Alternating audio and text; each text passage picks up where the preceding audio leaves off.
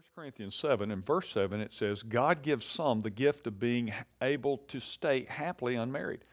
You know, there's nothing wrong with being single. Sometimes when we see a beautiful woman or a handsome man who's not married, we think, well, I wonder what's wrong with them. Nothing. Indeed, something might be wrong with them if they were married, because it's better to be single than to marry the wrong person. There's a story told of two friends, and one noticed that the other friend was wearing a wedding ring on the index finger of his right hand. And so he said, that seems strange. Is that your wedding ring? His friend replied, yes, it is. And the first one said back to him, then why are you wearing it on the wrong finger of the wrong hand? And his friend responded and said, because I married the wrong woman. Well, we may smile about that, but the Bible teaches that the single life is not only a good life, it's a gifted life. Paul writes and says, I wish everyone could get along without marrying just as I do.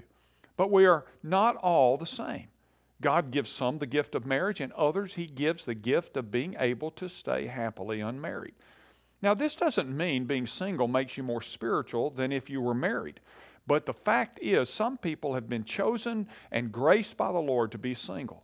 Paul was one of them. And so he writes and says, I say to the unmarried and to the widows, it is good for them if they remain even as I am.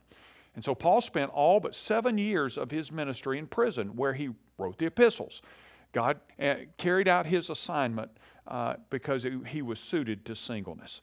I'm Ray Jones, and that's another heart truth for your day.